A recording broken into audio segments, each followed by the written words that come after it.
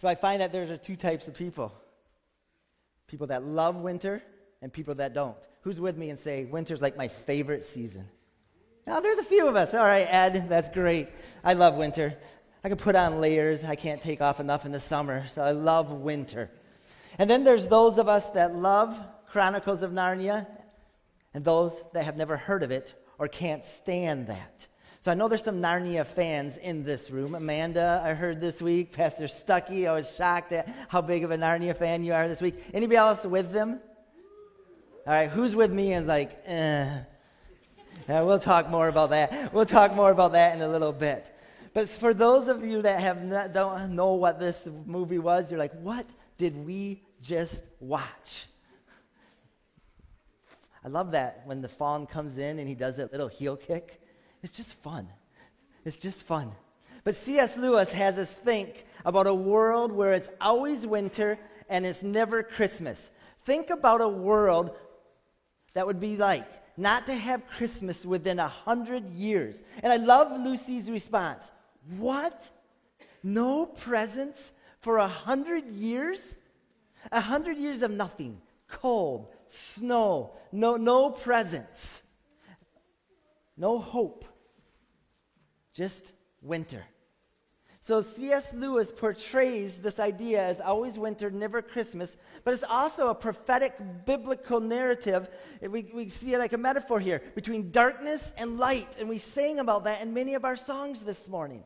The prophet Isaiah puts it this way: those who walk in darkness will see a great light.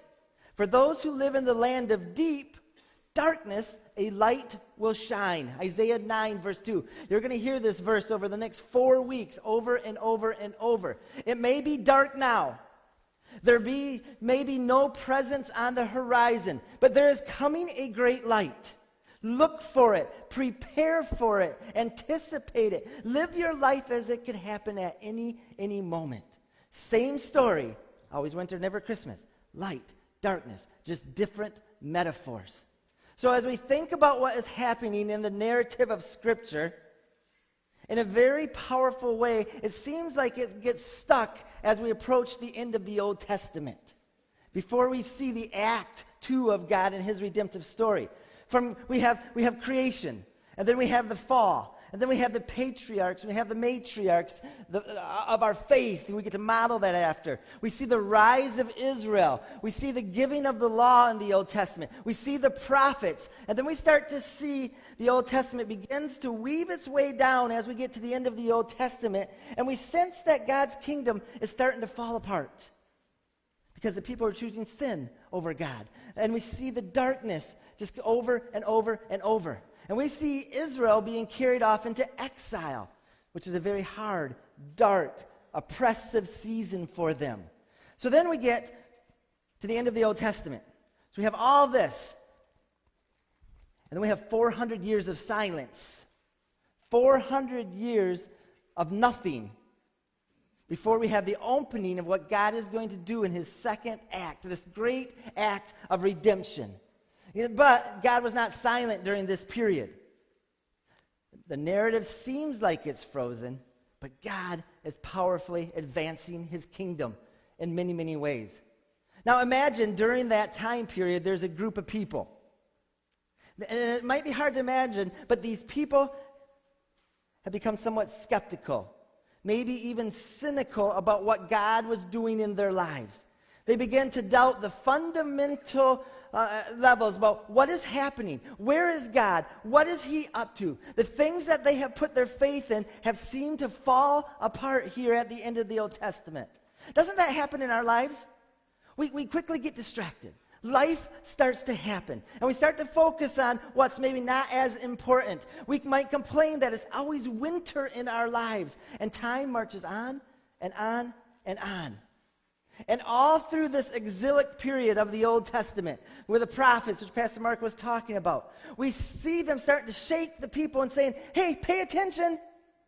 It's not always winter. It might seem like it's winter right now, but there's great things that are going to happen. We see that in Jeremiah 29:11. The prophet Jeremiah shouts out in a very familiar verse, I know the plans I have for you, declares the Lord. Plans to prosper you, not to harm you, to give you a hope and to give you a future. Jeremiah 29:11. Even when the Israelites were in exile, in this winter season, when things seemed hopeless, they had these hopeful words from the prophets. Isaiah chapter 40. I'm going to read a chunk of that if you have your Bibles. Isaiah chapter 40, another familiar one. But listen to how the prophet Isaiah kind of wakes the people up and points them to truth. Start at verse 27. O Jacob, how can you say the Lord does not see your troubles? Anybody been there before? God doesn't see what's happening. Yeah, I know God's omniscient. I know he's always there, but he doesn't know what's going on in my life. Oh, Jacob, how can you see the Lord doesn't see your troubles? Oh, Israel, how can you say God ignores your rights? Have you never heard? Have you never understood? I love this. The Lord is the everlasting God, the creator of all the earth. He never grows weak or weary. No one can measure the depths of his understanding. He gives power to the weak and strength to the powerless. Even youths become weak and tired, and young men will fall in exhaustion. But those who trust in the Lord will find new strength. They will soar high on wings like eagles. They will run and not grow weary. They will walk and not grow faint. These are Isaiah's words to the people that are in exile. There is hope. There's hope. Prepare. Big things are going to happen. Turn to your neighbor and say, there is hope. I don't know what you're going through in life, but there is hope. Say it again. There is hope. The people who walk in darkness will see a great light. For those who live in the land of deep darkness, a light will shine. Christmas hope. So Isaiah even gives them a sign from God in the midst of the exile. And we heard this already in Isaiah chapter 7. But I think it's a great reminder. All right then, the Lord himself will give you a sign. Look around, see what's happening. The virgin will conceive a child. She will give birth to a son and will call him Emmanuel, which means God with us. As God raises the curtain on his second act of his redemptive story in the New Testament, the gospel writers have this incredible task that God is up to something huge. God's always up to something huge. Are you watching for it? Are you looking for it? God's always moving, worldwide and individually in our own lives. He's bringing light to a very, very dark situation. And the prophets are reminding the people over and over and over. Now, it doesn't help that as we open up the second act in the Gospels, there's a lot of kind of ordinary type of events. Sometimes I just wish God would do like fantastically huge things in my life so I won't miss them. He does. Sometimes I don't have eyes to see them. But in this situation, the gospel writers, they have to start the second act, the story in their gospels, with a virgin who's pregnant on a road to pay taxes. Just ordinary, plain things. But they were saying, watch out. God is working. But to show the depth of cynicism, where these people have been living in darkness for so long, God sends his son Jesus, Emmanuel. And they have a hard time believing it. Even when Jesus or those around him were performing miracle after miracle after miracle. Zechariah, the priest, they've been wanting to have a baby for so many years. And finally, the angel Gabriel comes to them and says, you're going to have a baby. Look at how he responds in Luke chapter 1. It's not like, oh yes, we're going to see this light. We're so ready for this. No, look what he says. Zechariah said to the angel, verse 18, how can I be sure this will happen? I'm an old man now, and my wife is also well along in years. Then the angel said, I am Gabriel. I stand in the very presence of God. It is he who sent me to bring you this good news. But now, since you did not believe what I said, you will be silent and unable to speak until the child is born. For my words will certainly be fulfilled at the proper time. Gabriel had a hard time believing that God was moving. that there's light in this darkness. So as the gospel writers start the second act of the New Testament, they are attempting to convince the people that what these prophets have been prophesying about for hundreds and hundreds of years. They're taking them and they're shaking them and saying, wake up, pay attention to what's going on. So listen to how John starts. Go to John chapter 1 if you have your Bibles. John chapter 1. We're going to start at verse 9. This is how John starts his gospel. He's writing to these people that are cynical and they're skeptical. The one who is the true light, who gives light to everyone, was coming into the world. He came into the very world he created, but the world did not recognize him. Do you recognize him? He came to his own people, and even they rejected him. But to all who believed him and accepted him, he gave them the right to become children of God. He's writing to people that are in darkness. And he's saying, you have this choice. Go to Luke. Look what Luke says at the beginning of his gospel. Luke chapter 1. Back there, we were just there. But I want you to see this. This is how he starts in verse 1. I love to hear the turn of the pages. I'm purposely not pausing. We got a lot to cover. But listen to this. Many people have set out to write accounts about the events that have been fulfilled among us. They used the eyewitnesses' reports circling among us from the early disciples, having carefully investigated everything from the beginning. So they're skeptical. They're checking everything out. I have also decided to write an account for you, most honorable Theophilus, so you can be certain of the truth of everything that you were taught. That's not an offer we get very often, is it?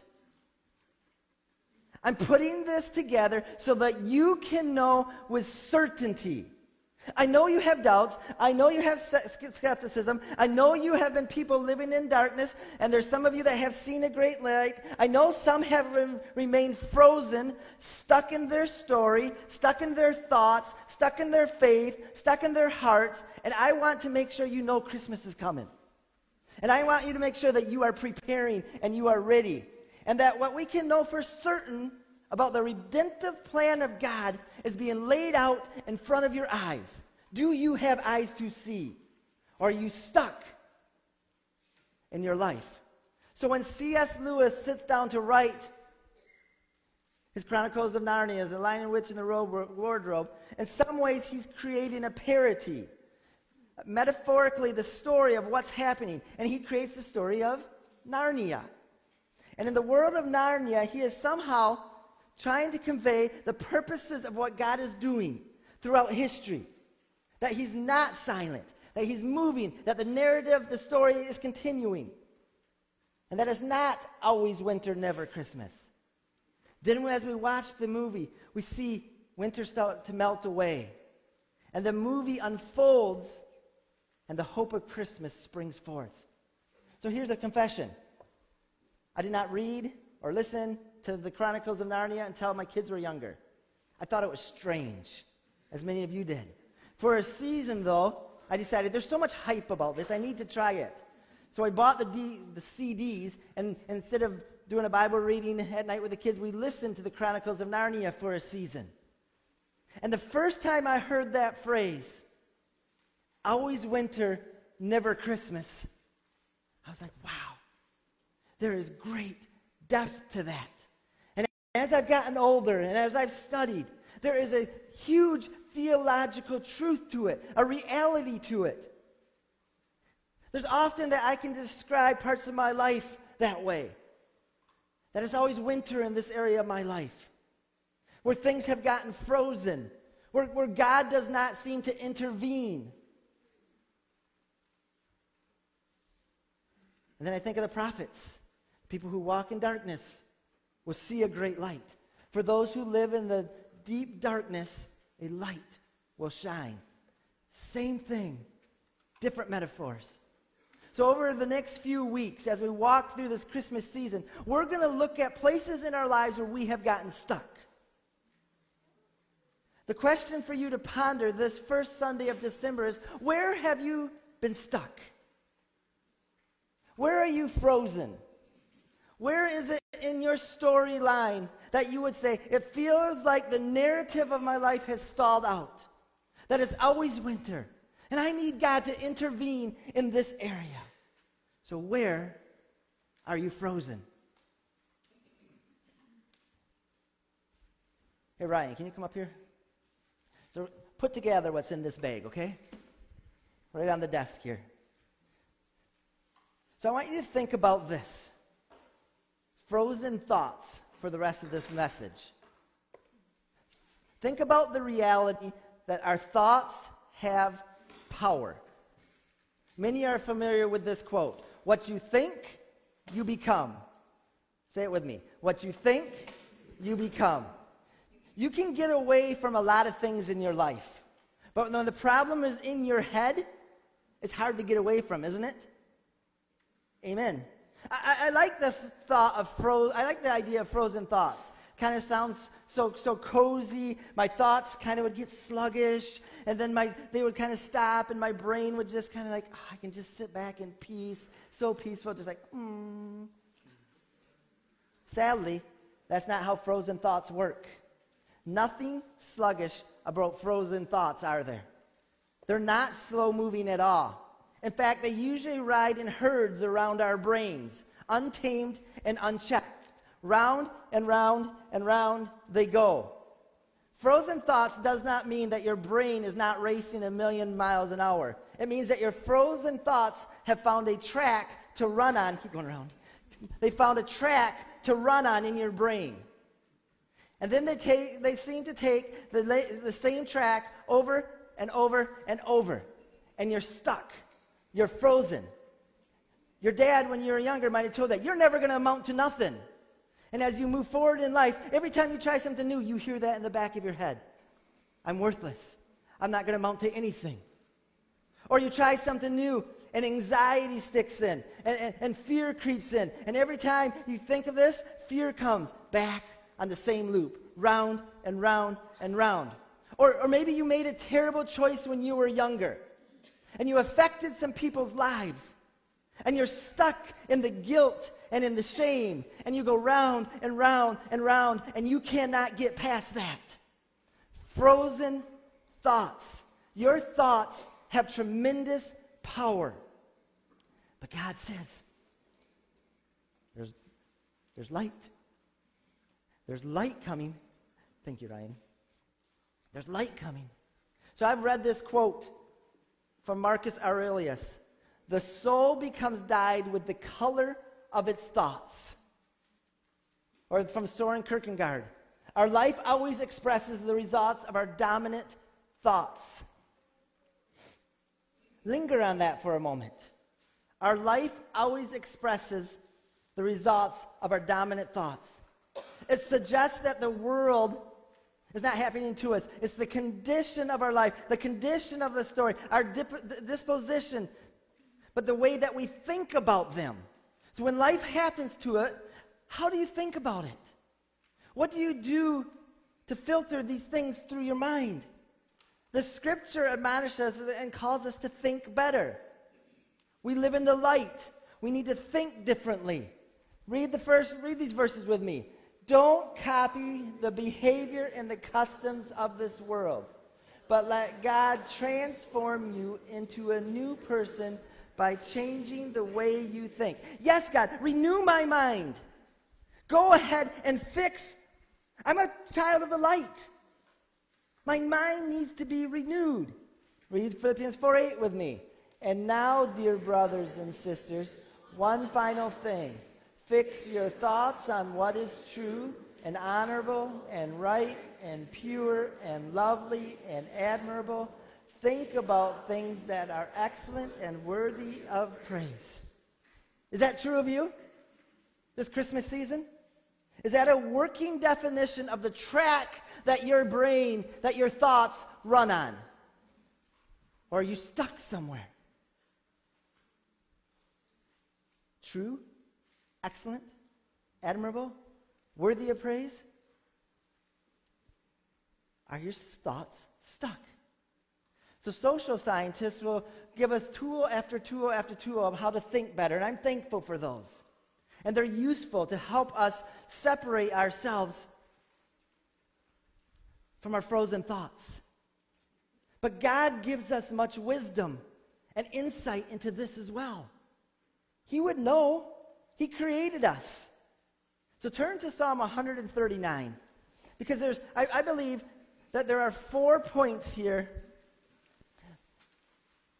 that David has learned how to train his thoughts to keep them from getting frozen and to live that out. So 4 important things come from the psalm. The first one, so Psalm 139. Let me just pause here. When you think of this psalm, a lot of times what do you think of? Sanctity of human life? The child, the unborn child? Can I just encourage you? Get on your knees and pray. Right now there's a lot going on through the Supreme Court and the Roe versus Wade. Pray. We'll come back to it in January. But this is the time to be on our knees. But for today, I want to look at 4 ideas from this psalm. First, David trained his thoughts to trust that God knew everything about him. Let's read this together. I'll have it up on the screen, verses 1 through 6.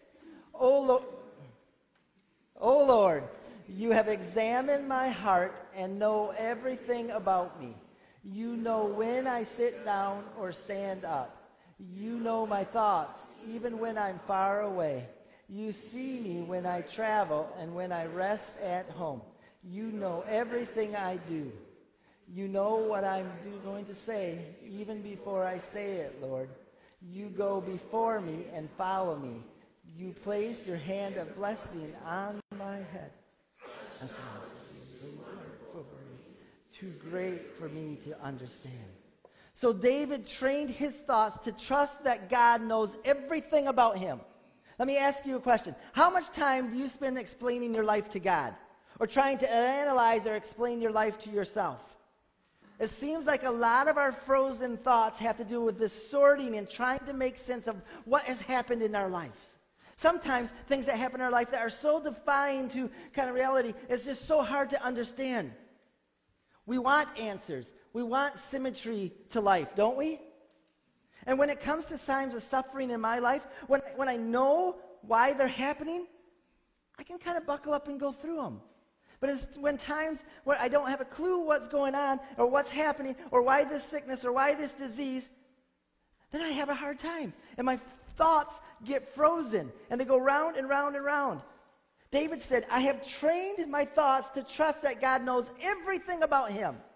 I don't need to spend one more drop of energy trying to tell God what it's all about or how it works. What it means, or my side of the story, or how it interacts, or who is right or who is wrong. I've trained my mind to say this, even before I speak a word. God, you already know, and I can rest in that. You know everything about me. Everything. That helps the track that my brain runs on. Number 2, David trained his thoughts to know that God is always with him. Let's read verses 7 through 12 together. I can never escape from your spirit. I can never get away from your presence. If I go up to heaven, you are there. If I go down to the grave, you are there. If I ride the wings of morning, if I dwell by the furthest oceans, even there your hand will guide me, and your strength will support me. I could ask the darkness to hide me, and let the morning become night. And in the darkness, I cannot hide from you. To you the night shines as bright as day. Darkness and light are the same to you. So David had trained his thoughts to believe that God was always with him. And I love that metaphor. Some of us have this belief that God loves me when I'm good, and he doesn't like me much when I'm falling or when I fail. When I make bad choices, He turns his face from me. We know theologically that's not true. That's what we sense in our hearts. And David says, and David has become quite an authority on failure, hasn't he? Over and over and over. Part of my separation between me and God that exists is because I don't fully comprehend and live out of the fact that God is always with me. He paints this metaphor. It says, if I try to make the darkness hide me, so we think the darkness can hide us, right? We can just go hide ourselves in a little closet, in a little room. Even in the darkest hour of my thought, he knows me and he loves me. And he's always with me. We can't escape it. And David said, there's freedom in that. Freedom in that. It helps out to thaw the frozen track that our mind runs on. David trained his thoughts to trust that God was always with him. Third thing he trained his thoughts to believe was that he was part of God's creative genius. He believed that. God created him, uniquely him. Let's read verses 13 through 18. You made all the delicate inner parts of my body and knit me together in my mother's womb. Thank you for making me so wonderfully complex. Your workmanship is marvelous, and how well I know it. You watched me as I was being formed in utter seclusion, as I was together, dark of the womb. You saw me before I was born. Every day of my life was recorded in your book. Every moment is the same. How precious are your thoughts about me. They cannot be numbered. I can't even count them. They are outnumbered the grains of sand. And when I wake up, you're still with me. You are part of God's creative genius. I understand that we get all sort of beat up and fractured. There are things that we like and things that we don't. But when was the last time that you trained your thoughts to say, you know what? God actually invested his creative image in me. I am a product of the creative image of God. So I told you before, I knew when I was 15 years old, laying on a hospital bed at Children's Hospital in Ann Arbor, that God had called me to full-time ministry. The problem was, I didn't believe I could be that type of person. I didn't believe I fit that mold of a pastor or a minister or a missionary. So I told myself lies for the next 15 years, saying, you're not capable. You don't fit that mold. You don't look like Pastor Mark. I mean, and over, I just felt like I could not fill that role. But I remember distinctively one time, God whacked me aside the head and said, I have created you just the way you are. And I want you to use your gifts and your talents, and I want you to glorify me with who you are. So I challenge you to be the best person that God has created you to be. Use your gifts and your passions for the glory of God. And don't let someone knock you off that track. Don't let someone say, you're not good enough.